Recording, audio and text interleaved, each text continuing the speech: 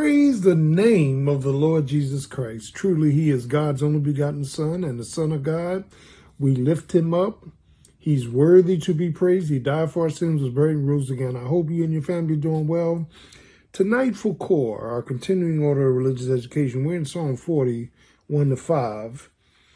And David says, experientially, I waited for the Lord, and he heard my cry. I want to talk about being wounded while waiting. That is, many times God places us into the classroom of his providence, provideo, where God controls circumstances. And as God places in this classroom, we have to deal with our hurts and our need for healing and our hopes and so forth and so on. And it's here that our title is Wounded While Waiting. Now let that sink in, that God wants to come into our lives and counter our conflict. That's the first thing. He wants to counter our conflict. Wounded while waiting is that while we're waiting on God to move, we are experiencing all kinds of wounds, psychological wounds, mental wounds, emotional wounds. And God wants to counter that conflict with his presence. His presence. We talked about the secret place of the Most High. That's where God dwells. That's the Holy of Holies. God wants us to have a sense of his presence while we're going through problems. And all of us are wounded. We're wounded with historical issues. We're wounded with hurts from everyday life. We're wounded. We're just wounded. And so he wants to counter the conflict while we are waiting on him for deliverance. And so one of the things by faith that we have to do is believe that God is going to heal, to help. God is going to help us overcome those things that are hurting in our lives. Could be your children, your marriage, your money, your mind, your habits, whatever area you tend to be wounded in. And he wants to counter the conflict. So David said, I waited patiently for the Lord, and he heard my cry. Now I want you to hear this. What David is saying is, in spite of my wounds, I waited. In spite of God's delay, I knew he was going to deliver me. In spite of all the difficulties that come into my life, God is my deliverer. There are times in your life, in my life, we just got to wait on God. God is not rushing himself. God is not, going to just pull you out of every situation.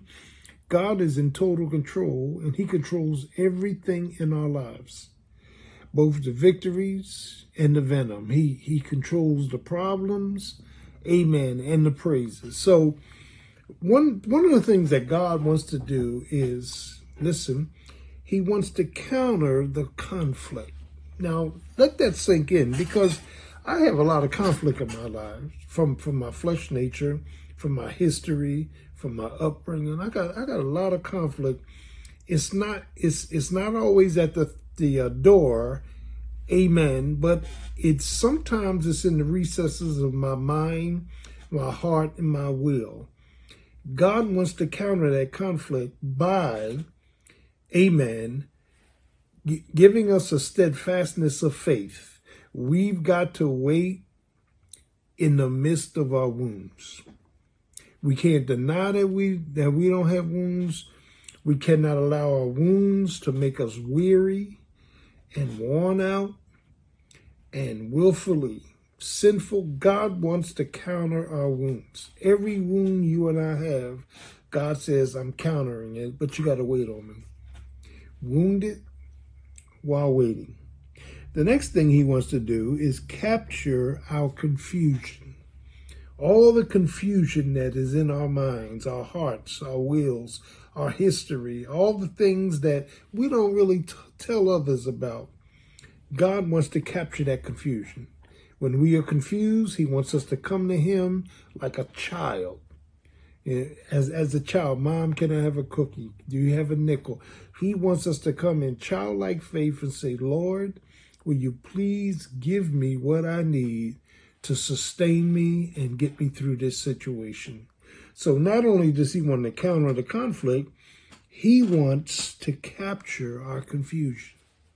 Amen. And we become confused. We become confused with the temptations, the trials, the troubles, the tribulations. We become confused in our marriages, our ministries, our children. We just become confused. We become confused with ourselves. You understand? And so he wants to not only counter our conflict, but capture our confusion. But third, he wants to counsel our constrictions. God wants to come in and give us his word. The still small voice. Not a whole bunch of racket, not TV, not social media, not friends, not family. He wants us one-on-one where he can just counsel comfort into our souls. Be still and know that I'm God. I've got this. Be strong in the Lord and in the power of his might. Put on the whole armor of God, helmet, breastplate, loins girded with truth, shield of faith, sword of spirit. Amen. And if you don't block Satan off with that shield of faith, you got to have faith to block Satan. You don't have that, Satan will get his fiery darts into you, and he will make your case extreme. So David says, I waited. I'm wounded, but I waited for the Lord. I committed myself to my Christ. I waited for the Lord, and he heard my cry. As we look at Psalm 40, and you can read verses 1 to 5, 1 to 10, David goes on to talk about how he waited for God. He waited as a wounded person, and he says, and God heard me. He heard my cry and brought me up from, listen, a horrible pit. God brought me up. I was suffering. I was enclosed. I was in danger. I was in trouble. He brought me up a horrible pit, and look what he says. Out of the miry clay, I couldn't even walk. My feet were stuck, quicksand.